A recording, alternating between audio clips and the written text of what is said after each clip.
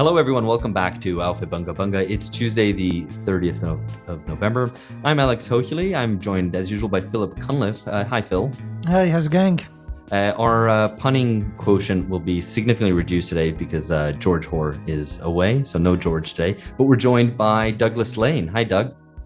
Hi, glad to be on. Yeah, very good to have you back on. Listeners will probably know you as, or will have known you as the publisher of Zero Books, but he's now off starting new ventures, specifically Diet Soap, which is a soon to be a media empire, but for the moment is a YouTube channel, a podcast, and soon to be a publishing house. We're looking forward to seeing what DSM has in store for us. We're going to be talking about that and Doug's plans in just a bit, and we're also going to be talking a little bit more widely about other things. But these have been, I guess, turbulent times. Doug, how are you doing? I'm doing okay. It's been a kind of a rough year, but I'm all right. I've come out the other side of it, I hope. Well, soon enough, we'll see what 2022 sounds like. Yeah, I mean, So for listeners, I mean, this might be a little bit inside baseball, as Americans like to say, but we're going to talk a little bit about what happened with Zero Books. But we're also going to dedicate a lot more of the time talking about the left, which is our favorite subject, but about the Gen X left in comparison to the millennial left and where we are today. Because we're going to be talking a little bit about No Logo, my favorite book when I was 15 for about 3 months, which is no indication whatsoever as to its quality because I was an idiot. But you're supposed to be an idiot at that age, I suppose. Yeah. Seen but not heard. That's my attitude. Anyway, so I actually wanted to start this off by referring to an upcoming video that you're doing for Diet Soap. You sent me the script of it, where you asked provocatively, is it time for the left to start defending neoliberalism? And the answer, and I guess apologies for the spoiler here, is no, of course, no. And actually, I'd probably add, and you hint at this as well, is that the reality is that in light of a supposed nationalist backlash, Trump, et cetera, the left has actually been defending neoliberalism in recent years. And which is the point that we make. We make it in The End of History, our book, which was published on Zero Books, that the left, faced with the end of history, has largely cowered from the new realities and the new openings that this period might afford, and actually has been affected by knobs, by neoliberal order breakdown syndrome, almost as much as the liberal mainstream, and probably more than traditional conservatives have. So we're going to be talking about the left in just a little bit in trying to connect up some different discussions about the left, because there's the one that we present in the book, in the end of history, which came out 5 months ago on Zero Books. And if you haven't bought a copy yet, I'm amazed because you're listening to this podcast and you haven't bought it yet, but there's still time. It's still out there being sold. But so the history that we present there, especially in the introduction, is kind of a potted history of what the left has done over the past 30 years and what changed as of maybe 2016. But also, Doug, you've been putting out videos on your channels and podcasts and these great 20-minute YouTube videos, which you're continuing to do on Diet Soap now, on critical theory and the left, and which often deals with things like questions like the legacies of the new left and kind of how the left has transformed over recent periods, and trying to provide listeners and start a discussion, I guess, to generate a sort of sense of greater self-consciousness about what the left is and what the kind of historical possibilities are today. We're going to get to all of this, and I should stop talking and I bring Doug in because I guess that just the simple question is Zero Books, what happened, to the extent that you can talk about it, because there may be some legal issues with certain things. But just give us, for listeners who won't be familiar with this, who won't have followed this sort of inside lefty stuff, what's actually happened. Well, I want to start by saying what didn't happen. What didn't happen is that I was not fired because I tweeted that I like Dave Chappelle. That didn't happen. That was the rumor that people were passing around. I discovered some people with a lot of glee were celebrating the demise of the shitlord Doug Lane. But that's not what happened. What happened is, do you like Dave Chappelle? I do like Dave Chappelle. Yeah. All right. Just to get it out there. Would have been a better story, I guess. But let's go with the truth. Yeah, I did tweet in support of Dave Chappelle at an inopportune moment, and I was ratioed quite severely for it. But that did not lead to my termination. So what happened instead was that John Hunt of John Hunt Publishing sold his company, all of it, not just Zero Books, but all the imprints, to Watkins Publishing. And Watkins Publishing is the parent company of an imprint called Repeater. And Repeater is the imprint that Tariq Goddard and others started when they left Zero Books in 2014. So when Watkins Publishing purchased John Hunt Publishing, what that meant was the people at Repeater were getting their imprint back. When they left John Hunt Publishing, originally they had intended to bring Zero Books with them wherever they were going next. John Hunt, who owned the imprint, did not let them. And they spent, I guess, the last 6 years pining away for it. So they've gotten it back. And good for them, because they published a lot of good stuff when they were there. I'm sure they'll continue to publish interesting books going forward.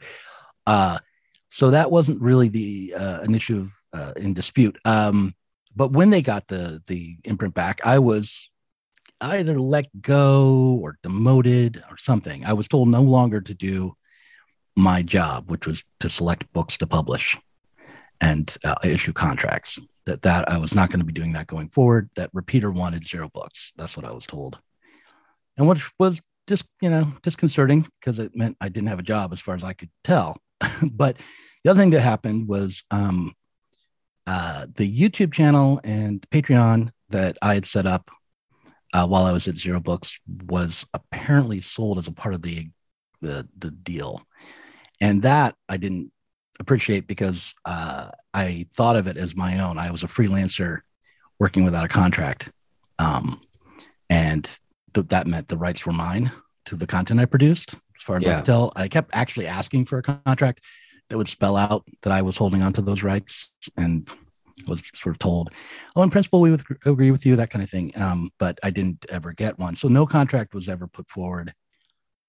However, at this point, I should say unequivocally that I have relinquished all claims to the YouTube channel and the previous Patreon, that I have no legal rights to them anymore. And the people at Repeater and at Watkins do. They own those channels now. So that's all behind me. But that was what the dispute was really about, was whether or not I could hold on to those.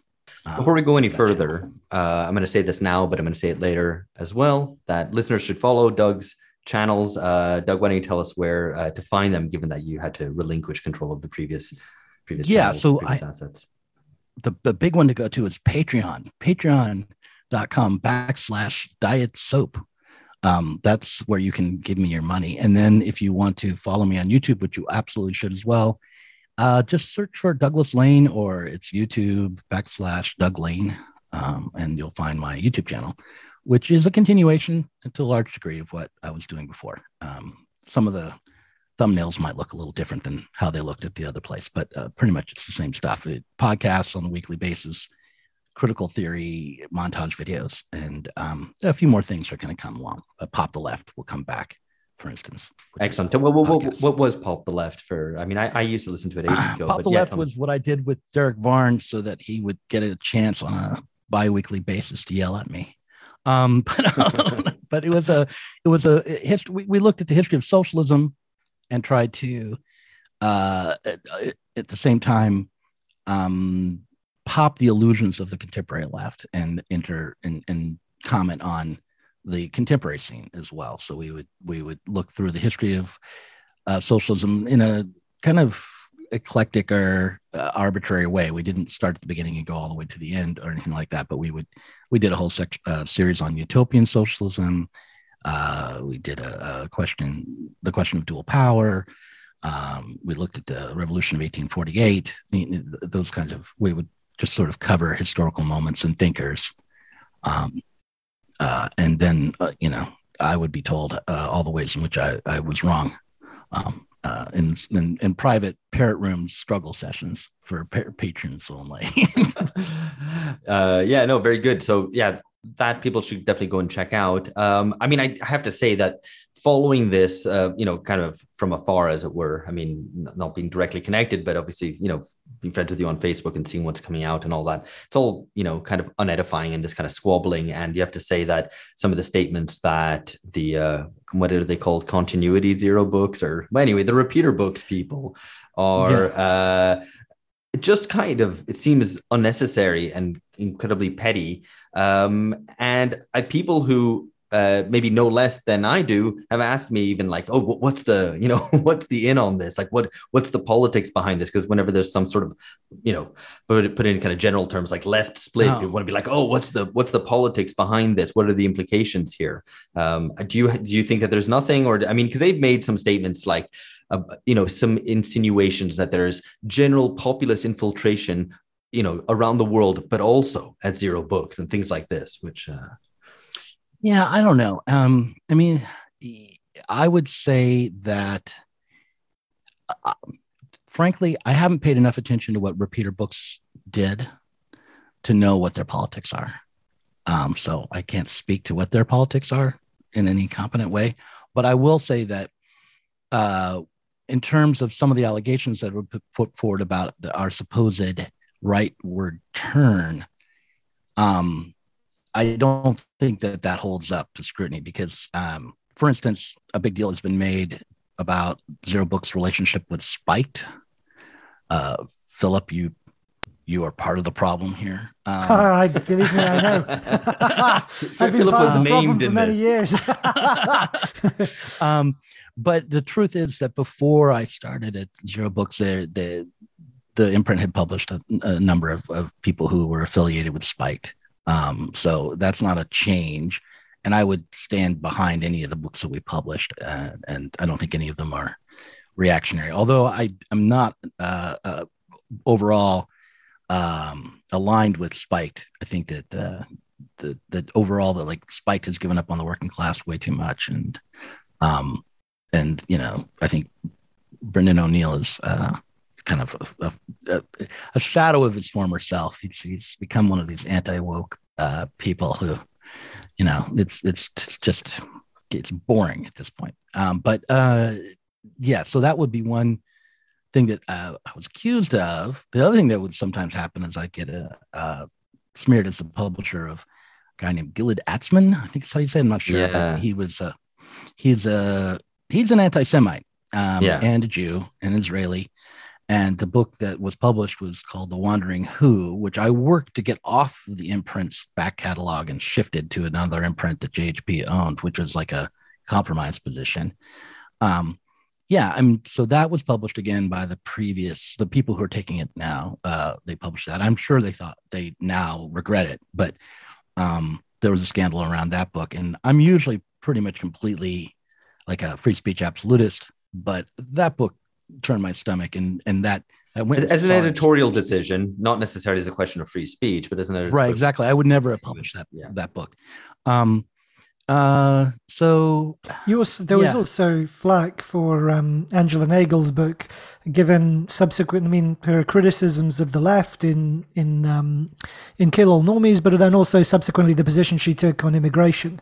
And I mean, what struck me as odd about that also was the idea that publishers, have to kind of agree with everything that their writers say. Yeah. An absurd position, entirely absurd. Right. I mean, the thing about Angela Nagle is, I really actually, her book Kill All Normies is one of the high points, I think, for the time I was at Zero. It did really well. It was timed well. It was a really good book, despite some of the copy editing problems. It was well written. So I absolutely stand by Kill All Normies as a book people should still read.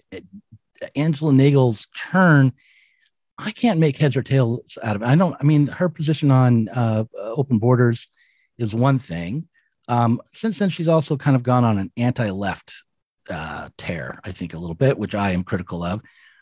Overall, though, my position has been like towards all the books that we publish that because I do what's called content marketing, meaning I create videos and podcasts to get people's attention for the books.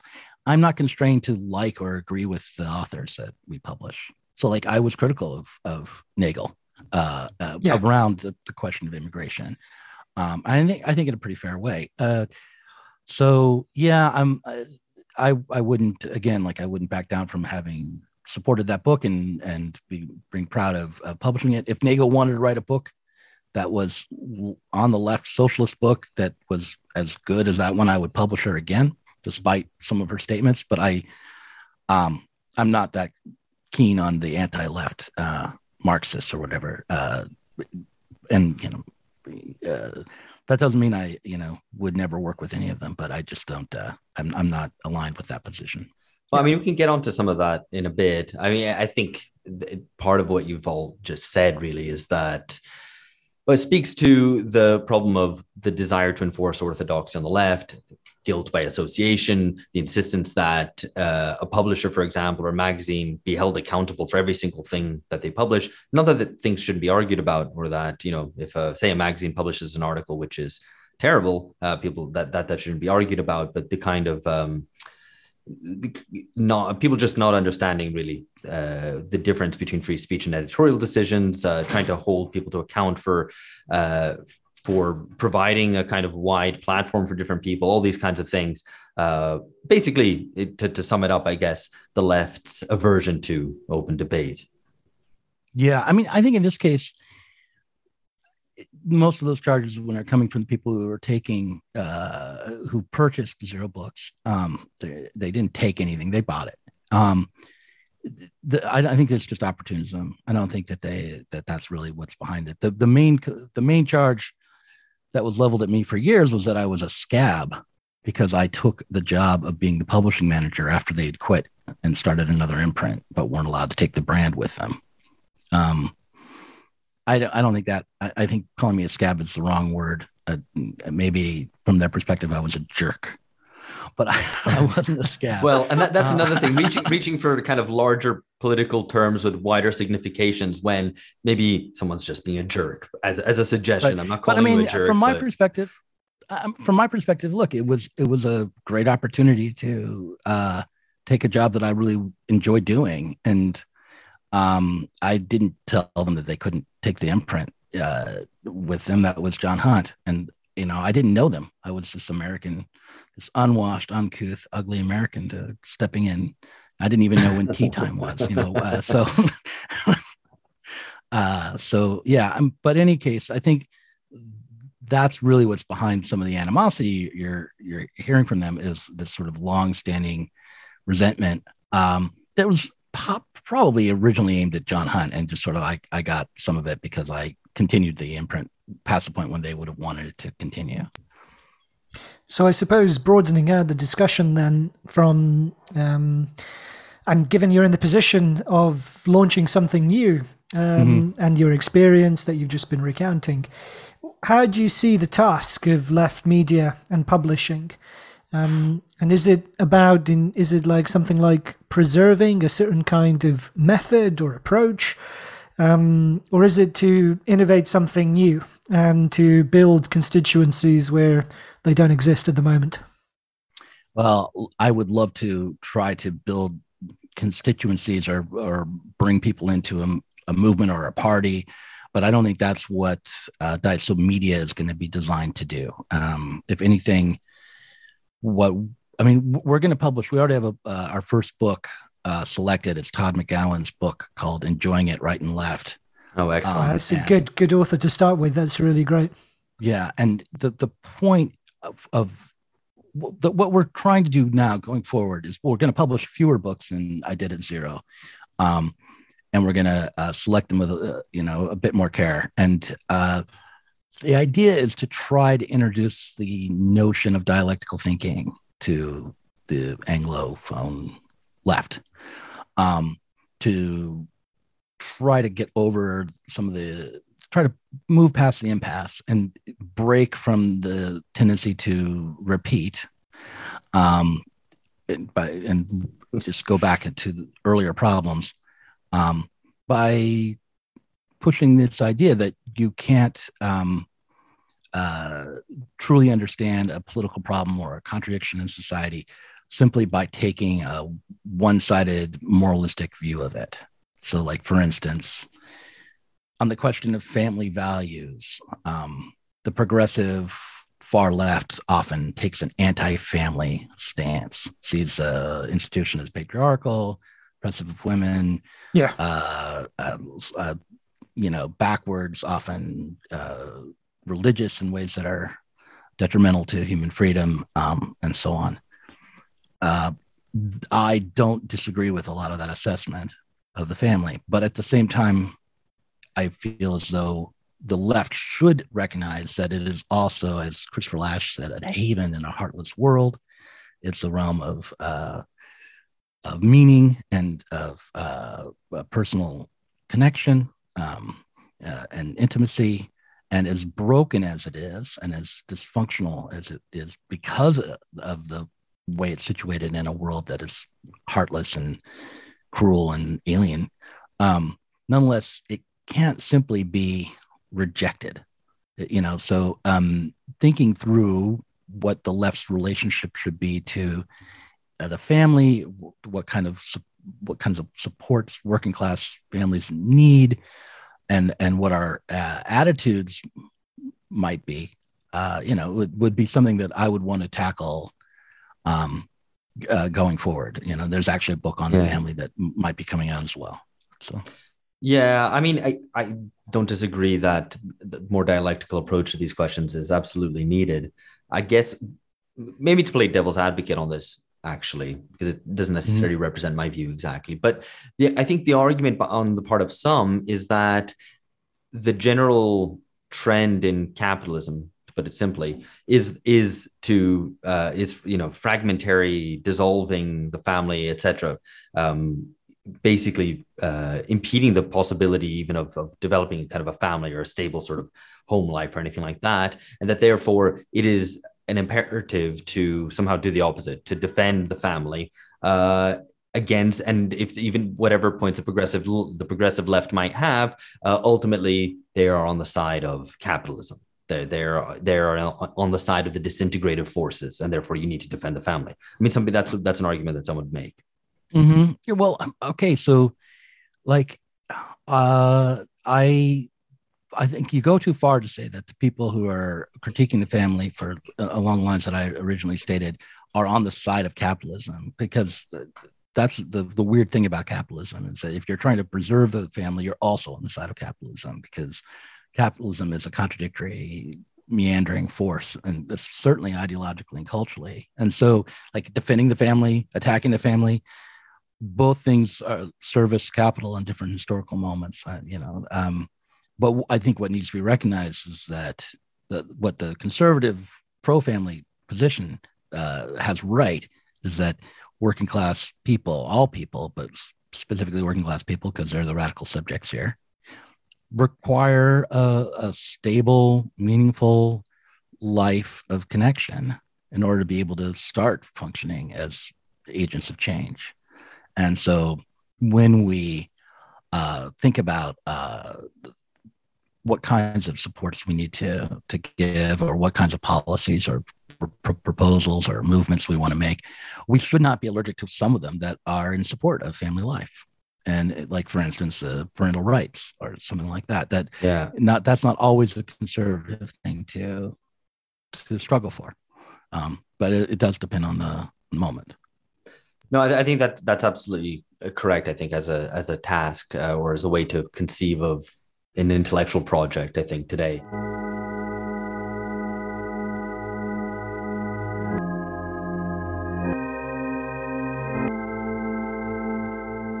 Hi there, listener. If you're new to us, I just wanted to say that a lot of the discussion we're about to have here refers to the question of generational politics.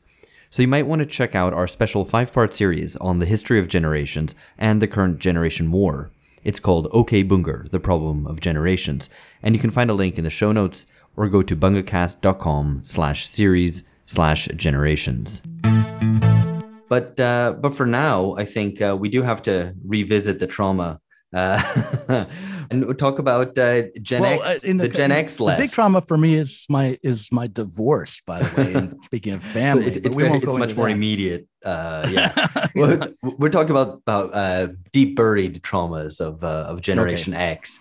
So you've written this thing about no logo, which, if anything, I think pretty much sums up the Gen X left, or I guess it's the later end of Gen X, really, because the Gen X left, as listeners to our series, OK Bunger, on the history of generational conflict, will have heard, that the Generation X is the generation of the end of history, and in some sense contained all those disappointments of the failures of 68 and that whole moment, and also the experience of a rising neoliberalism and the end of the USSR and all the rest. But let's talk about no logo specifically, because you've just written this thing. Well, I read the script that you sent me for the video that you're putting out, and it's interesting that sort of anti-branding attitude, anti-advertising, all that kind of no logo, ad busters politics, which was very of the moment in the mid 90s, late 90s, has completely disappeared. And maybe it's that we're now too cynical and that we don't even buy advertising. So you can't even say, hey, stop buying into what the advertisers are telling you. Or alternatively, that we are now all marketeers ourselves and that we've been fully subsumed. I just want to contest this idea that it's completely disappeared, because Adbusters still exists. It's putting out.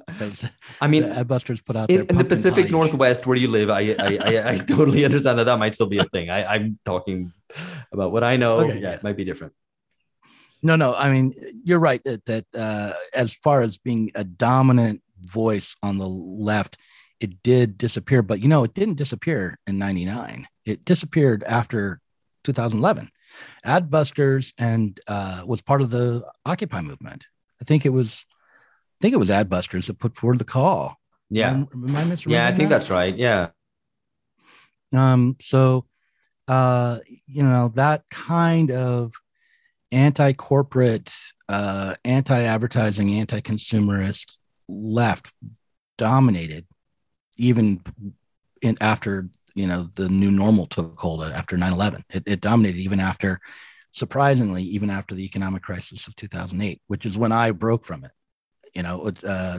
That's when I became a Marxist instead of a rad lib anarchist or something, because I didn't look when the economic crisis hit. I was working at a call center at Comcast, and I wasn't sure, and I had a novel in with a publisher, and I just felt like my big career ambitions were being dashed upon the rocks of the breaking U.S. economy, and so I realized that my anti-consumerist, austerity-minded anarchism was not of the moment, did not help me at all understand what the reality of politics were after 2008. We're turning to no logo now in a moment where the issue of branding is, actually on my mind for kind of really personal reasons or particular reasons. I was wanting to know, is there something there in Naomi Klein's position that deserves to be taken up again? And it certainly is the case that the power of branding and the culture, the corporate culture that we were railing against in the 80s and 90s and beyond has deepened and changed. So there is something to Naomi Klein's no logo position, and I think it has to do with how corporate culture and commodification of all aspects of life changes our understanding of the world and develops an ideology. Wasn't it that what I recall, this probably with the benefit of hindsight, but I recall it was very quickly absorbed. And within very little time at all, that you had that you'd have it would become kind of part of the syllabus on advertising courses. Ad execs would be talking about no logo, how influential it was, how important it was for their own thinking. And that's the process which Klein, I think, would struggle to really appreciate. Into what actually, the very fact that her own kind of anti-consumerism was repackaged as a kind of consumerism. And like you say, now the way in which kind of branding works is that it's kind of, I mean, I suppose part of it is that it's become even more normalized and covert, so in the sense that it's product placement, which wasn't really a thing as far as I can recall when Naomi Klein kind of published No Logo, it became it was, but it was like in big Hollywood movies. It wasn't like everywhere. It wasn't like people on TikTok advertising products. Yeah, I mean, I was thinking of The Sopranos. So this, The Sopranos moved into product placement, and The Sopranos kind of, whereas I guess it was associated with the big movies, but it didn't become it didn't become TikTok. It wasn't Instagram. It wasn't influencers. That whole thing came later. And that, I guess, is, is that what you mean by the idea that it's become amplified? Yeah. I think that brands are like I wonder, is Doug Lane a brand now? I mean, I am. You are, absolutely you are. Yeah. I support that brand against other brands. Don't worry. Yeah. Well, I mean, that would have been something I might have argued. But that wouldn't be the way I want to argue about these things. And so like the notion of the general intellect and the desirability of freely exchanging ideas and using one another's understanding for our own betterment, and certainly like freely creating innovative technologies, that's gone by the wayside. I mean, there's still, I guess, a free software movement, and I'm going to actually talk to one of the advocates of it soon. But I do think that we have a conception, sort of a mystical conception of what a brand is now that is just more fundamental to some people's everyday lives than it had been in the past. And, the obvious thing is like, for a while now, we all have had like an Instagram profile or a Facebook profile, or we're on Twitter, where we develop our brands, even if we're not media people. I've noticed this in like social media debates on the left, where it's all spoken about, whether people are conscious of it or not, in terms of market positioning. We have positioned ourselves as X. We've come up with a label for whatever our politics is. And we are positioning ourselves like this. So we have to, and it's always it's somehow preempting how it'll be received, and it's positioning in the sort of marketplace. And that's the kind of level of subsumption, which I think is new. And it's funny because I've kind of changed my opinion on this a little bit, because my attitude to that whole anti-branding politics, I'm still very critical of it. But for me, it was like, and as we were writing the book, the end of history, like when we started writing it, which was 2 years ago or something like that, already that was a little bit of a different historical moment, because there were still the kind of some expectations or hopes around left populism, that no logo stuff was completely degenerate, completely obsessed with total simulacra, total domination by brands and whatever, and some idea of being outside of capitalism and of alternative culture and stuff.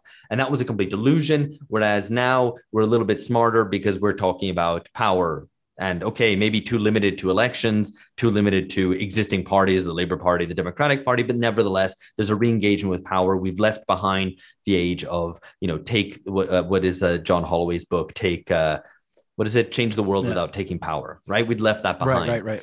And so for me, it was not just a story of kind of tendential decline since then, but that in some ways there's a resurgence of a moment, or a re-engagement with politics, right? What we argue in the book.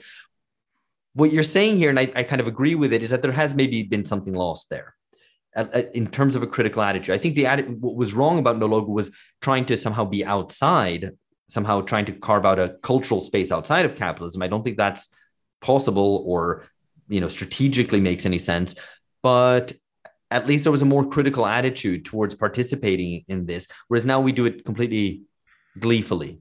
I think there's a bit more though, and this I think I'd push, or maybe kind of slice it a different way, and this is picking up a bit on what Doug suggested earlier about the kind of the dialectical approach. I mean, the thing that strikes me the most about kind of branding is that it's kind of a refuge for utopia. And this might not be a popular thing to say, but I mean, it strikes me that it's a car, and it's obviously carved out and individualistic, but it's the realm in which, so if you think of the Instagram influencer perfectly creating the perfect shot, and whereas outside of the frame, everything looks much worse. There's an effort there to shape a certain vision of life that is, that by definition is appealing because lots of people, are attracted to it and they follow the relevant person and so on. And I think the same is generally true of any, or plenty at least of successful advertising campaigns that sell a certain kind of vision of life associated with a product. I mean, I'm always struck, for instance, and maybe this is just how shallow I am, though. I'd like to think that it's that I'm no more shallow than most other people who go to the cinema. But when you see like a car ad before the trailers for a movie, I'm always amazed at the production values and the effort, and also the tremendous attention to a certain kind of vision of life that comes with them. And those seem to me what is appealing about them is that there is a kind of utopian dimension to the way in which brands sell certain kinds of visions of life that you don't get anywhere else, I think. And certainly not on the left. Because, the left really is kind of so absorbed with doom mongering for the most part, with the partial exception, I suppose, of the fully automated luxury opportunist crowd. But apart from then, it's there is nothing. I want to jump in and see if I can add to what you're saying, because I agree with it in part. And there's a background theoretical position to this no branding ad busters politics, and that it doesn't come from the 80s or 90s, but from the 50s and 60s. It's the SI, the Situationist International, and the books like Society of the Spectacle. And so the brand, from the perspective of Guy Debord, would just be one instance of a generalized spectacle where the workers and the people in society are put in the position of being mere spectators to history rather than their active agents, right? So Guy Debord railed against the mediating spectacle of capitalist society. And I think there's some value in his work, but I would say that the vision, I came to the conclusion that his vision of a spectacular society, a society really mediated by imagery and affect and the media, was a utopian vision. It's actually what we want. What we have is a society mediated by labor and the amount and socially necessary labor time, which he kind of leaves out of his critique, even though he talks about the commodity. So why would his vision, why is it a utopian vision actually, or an utopian? Because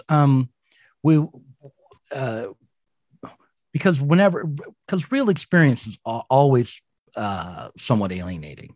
Like, we are never directly experiencing the world. We're experiencing the world through lenses and meanings and imagery and feelings and notions. And all those things are spectacles. They're virtual. We don't have a direct perception, an experience and relationship to the world. It's always mediated. And the spectacle, the idea that we're, as Guy Debord puts it, though, the idea that we're mediated by, Hollywood films and news reports and the feeling of a rock song and a sexy lady on the fashion runway and things like that. Like, to live in a world where that is actually what determines what's produced, how it's distributed, where you end up, what your workday is like, would be utopian in comparison to the kind of world where we actually live in, where what determines where you end up is, how well workers do on the factory floor, and what the role of technology is in augmenting and speeding up production. And it's like this book behind me, Bash Bash Revolution, is all about thinking about the spectacle as actually, in a way, utopian. Like going into the spectacle as the utopian solution beyond capitalism. So now, having said that, a brand is a property relation. It's not merely this an image or feeling. I mean, it is those things, but it's also a claim of ownership and a limit around those ideas. So, and it's very bad for the left to be branded, for left thinkers to be branded, because then everything you do, and this is an unfortunate reality of how things are. I mean, you cannot avoid it, but everything you do is thought of in terms of your brand identity. So like if I decide to interview Glenn Greenwald, that's a decision I'm making that is both based on my actual opinions and what he's saying and the ideas he's putting forward and the arguments that are made, but also about his brand and my brand. And how do those two things interact?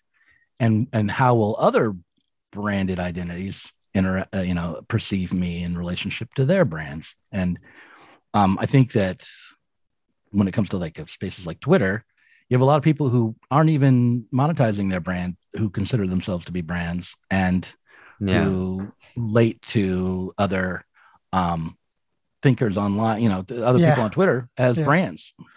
I always wonder about those people. Are they the smart ones or the dumb ones?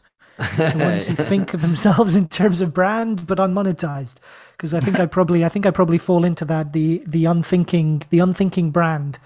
So yeah. Anyway. No, and to win at Twitter, you kind of need to, if you want to win at Twitter, which is a stupid thing. It's a stupid game to play. But when you win at Twitter, do they send you an iPhone? Or what do you get? No, cancellation is the ultimate prize. Yeah, that's right. Yeah. Oh, I've won already. I think there's another aspect. I mean, to think about this maybe more politically and the way that this influences how we think about politics. And I think more, in a more limited sense of the political, which is in relation to public opinion as well, where there's a constant obsession with mood and what the people want. So there's a kind of not just specifically branding, but more marketing, right? We're always obsessed. And we spoke actually the last episode we had a kind of critical discussion, the three of us, Phil, George, myself, about the Jacobin polling survey that they did, opinion survey of working class voters, right? Well, there's some interesting stuff there, but basically there's still this element of like, what are the people thinking? And the thing is that when the world used to be organized and when society used to be organized effectively into parties, into blocks, right? That the people were members of organizations, to a certain extent, the representatives of those organizations, those leaders, represented public opinion, right? Represented different views of different sections of society, different interests, different ideas, etc. Today, without that, it's like everyone's become, or anybody who's interested in politics or trying to win people over, or even just carve out a niche, is kind of desperately trying to figure out what the latent demand is, to put it in precisely marketing terms, and also spicing up the population into marketing categories. These are the white working class who are traditionalists but more left-leaning, or these are the progressive PMC and blah blah blah blah blah. And we do it ourselves. We're constantly kind of doing this kind of marketing categories, often in relation to people who aren't saying anything. They're not manifesting themselves in any way. It's just what we assume is in their heads and that are their attitudes and concealed preferences, not revealed yet, or maybe only revealed by who they chose to push the button for at the ballot box. And that's about it, right? The level of political agency expressed there is extremely limited, if at all. And I think that's another way in which marketing thinking has infiltrated political thinking and obsesses us. And of course, political marketeers will do that. People who work for political parties, lobbyists, blah, blah, blah, blah, will do that and be concerned about that stuff. Let them do it, whatever. We can't stop them doing that. But I think it's terrible if us who have some ambition of changing the world and not just changing, but moving beyond precisely this kind of marketing obsession, to then participate in it so much as well. I'd be more interested in talking about what people are doing and what the groups of people organized into movements, parties, whatever are doing, than just talking about what people actually want, which is always, to a certain extent, I think, a bit of a stage army. Everybody can point out, well, people actually want this. People actually want this because of what? Because of what people say on social media? because of what sentiment analysis shows us about social media, because of polling. These are all different forms of somehow creating consensus rather than any real reflection of actual expressed demand for something. Well, I mean, a couple things come to mind. One is that when in the early days of podcasting, I actually read a bit about marketing, and I was trying to figure out how to get my podcast out there and get people to listen to it. And one of the approaches to marketing is this in content marketing, but there's another approach where it's audience built content marketing. And so the idea is that you go to your audience and ask them what they want, and then you give it to them. Like you don't think up what what you want to put out there, but you poll your audience, and then you build a product based on the desires that your audience expresses to you. And I guess the testing of whether or not that's really what they want is if they pay you for it or not, right? I mean, and the same thing's true when it comes to politics. Like, you do this analysis to find out what people want so that you can create a product in the form of a politician or a political campaign. And if it gets voted in, then you've done it right. So you get paid or you get voted in. So the problem, I guess, with this approach, as someone who likes to write and think and do things, I don't really love the idea of creating something that people want. I want to change what they want. Yeah. Like I want to reach in and alter these people. But maybe that's just because I'm a narcissist. But the other problem with it is that it goes back to this no branding thing, or the no logo. It treats the political actors, it treats citizens only as consumers. You create a commodity, or a brand that they want, and then you get elected, and that's the end of the road. It's not led by the voters or the citizens. It's not. It's treating them as passive objects that you survey. It's like that's the other problem with it. I think the political problem with it. Yeah, and then of course you get the competing victimhood version of this, where you can find ever narrower segments of the true victims who, who are the only worthy ones, and then you get all the kind of sectarian backbiting within intersectionalist politics broadly conceived, where they attack one another. It's like, but you can't trust white gays. You can only listen to the voice of black gays because those are the real I think that might be a good way to monetize something, but I don't think it's a great way to get elected. No, right. But I want to go to the other side of this no logo thing, because I think I've been praising no logo, and Klein, I want to criticize this book now. The problem with no logo, and the problem with the politics that were around me, at least at the time, is that they assumed that, like Guy Debord did, that what dictates society and the outcomes politically in society are primarily the attitudes and the players in society. So the political actors and the attitudes and the policies that they put forward, without considering the underlying material forces of things that are like around socially necessary labor time and the tendency of the rate of profit to decline, and those economic barriers and forces are kind of ignored. And that's why this sort of the contradictory politics of Naomi Klein could emerge. I mean, she wanted, on the one hand, to kind of return to a nationalist politics and be concerned with like American workers, I think. And at the same time, she was blasting the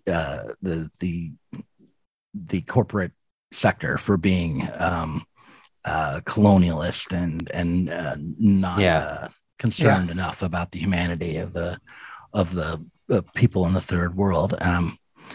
So without realizing that the development would that for the undeveloped nations, development would have to be part of the equation, and that would have to some degree or another come from the developed world. Thinking back, to I No logo for me was always kind of absorbed by the anti-globalization movement. So that was always what I associated it with as part of that era. And it's interesting what you say, like, she wanted a nationalist politics in a way. And they, in a sense, the anti-global, thinking back to it now, the anti-globalization people got what they wanted and not in the form that they wanted. Yeah, yeah. I mean, they were very excited about, the so-called Teamsters and Turtles Alliance, the fact that they managed to get trade unionists marching in Seattle with environmentalists, and that this was seen as a great achievement. And at the time, also, I think it was in Seattle. I don't know if maybe you were even there. I don't know. I went on the London version in 2000, but so if I'm remembering this rightly, I think it was in Seattle that the trade unionists dumped Brazilian steel into the harbor or something like that, in protest of the fact of the kind of depredations of NAFTA and steel dumping by our competitors with U.S. steel. And so, but now, they subsequently to that, the trade, or the workers at least, and the steel tariffs were set up by Trump. And the working class, at least in the Northeast, kind of swung away from what the place that had been imagined for them by the anti-globalization movement of earlier. And people like Naomi Klein and others and her allies kind of reacted with horror when you actually had a working class kind of nationalist, populist backlash in response to globalization in recent years. And so all of that, it strikes me as I haven't quite worked through how that politics kind of twisted and turned, but that it did essentially, they've been beaten when they actually saw, kind of a revived working class politics of a kind, at least in the form of Trump and Brexit and others, in the form of populism. They recoiled and they fell back onto defending neoliberalism effectively in various ways. And that's where they ended up. And, Naomi Klein is still kind of, she's still committed to, her new thing is climate and green politics. And so she's still tracing that arc in a sense, and is still, at least to that extent, she's plowed into the Green New Deal. And that's the kind of vision that her and many of the anti-globos now have ended up in. They've staked their hopes on some kind of supranational state arrangement. Yeah, I suppose insofar as it would be something that would be implemented, like in the US, by the federal government, this Green New Deal, that would be in some sense a bit of a synthesis of their concerns from 20 years earlier. Yeah, I guess so. I mean, they would see maybe, some kind, like building new green industries and stuff. I imagine that would figure as part of their vision. Yeah, I suppose so.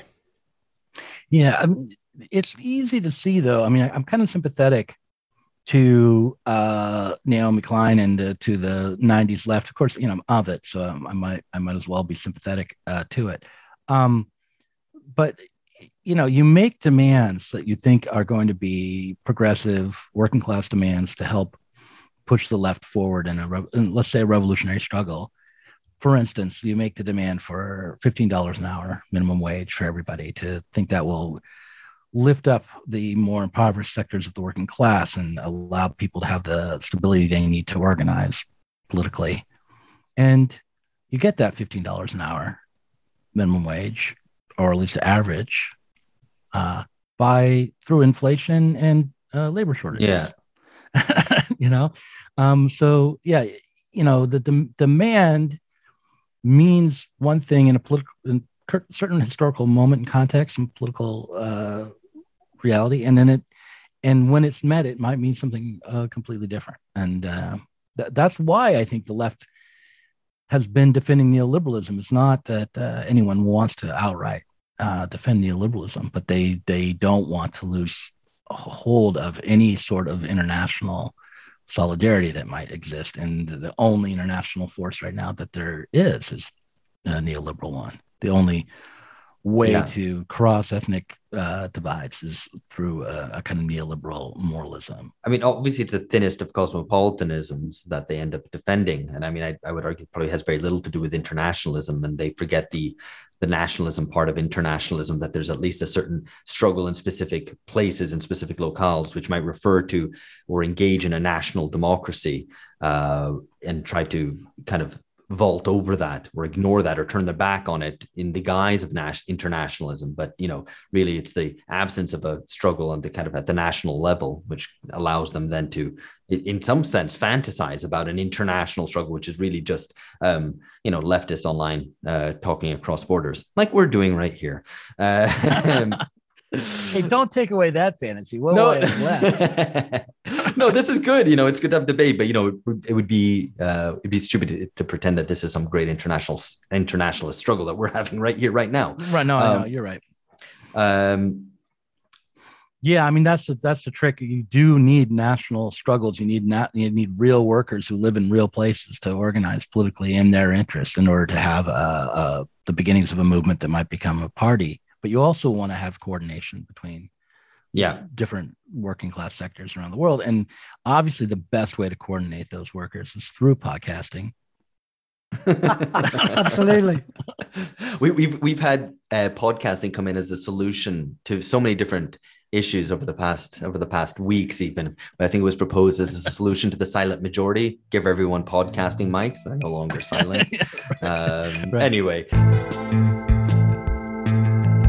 Okay, that's the end of this episode. In part 2, we talk about how the left has been overtaken by events and propose a typology of a left divided between progressives, populists, and Marxists. Progressives who are authoritarian, populists who are opportunists, and Marxists who are just lonely. You'll find that at patreon.com/bungacast, and it's out next week. So that's it for now. Catch you later. Bye-bye.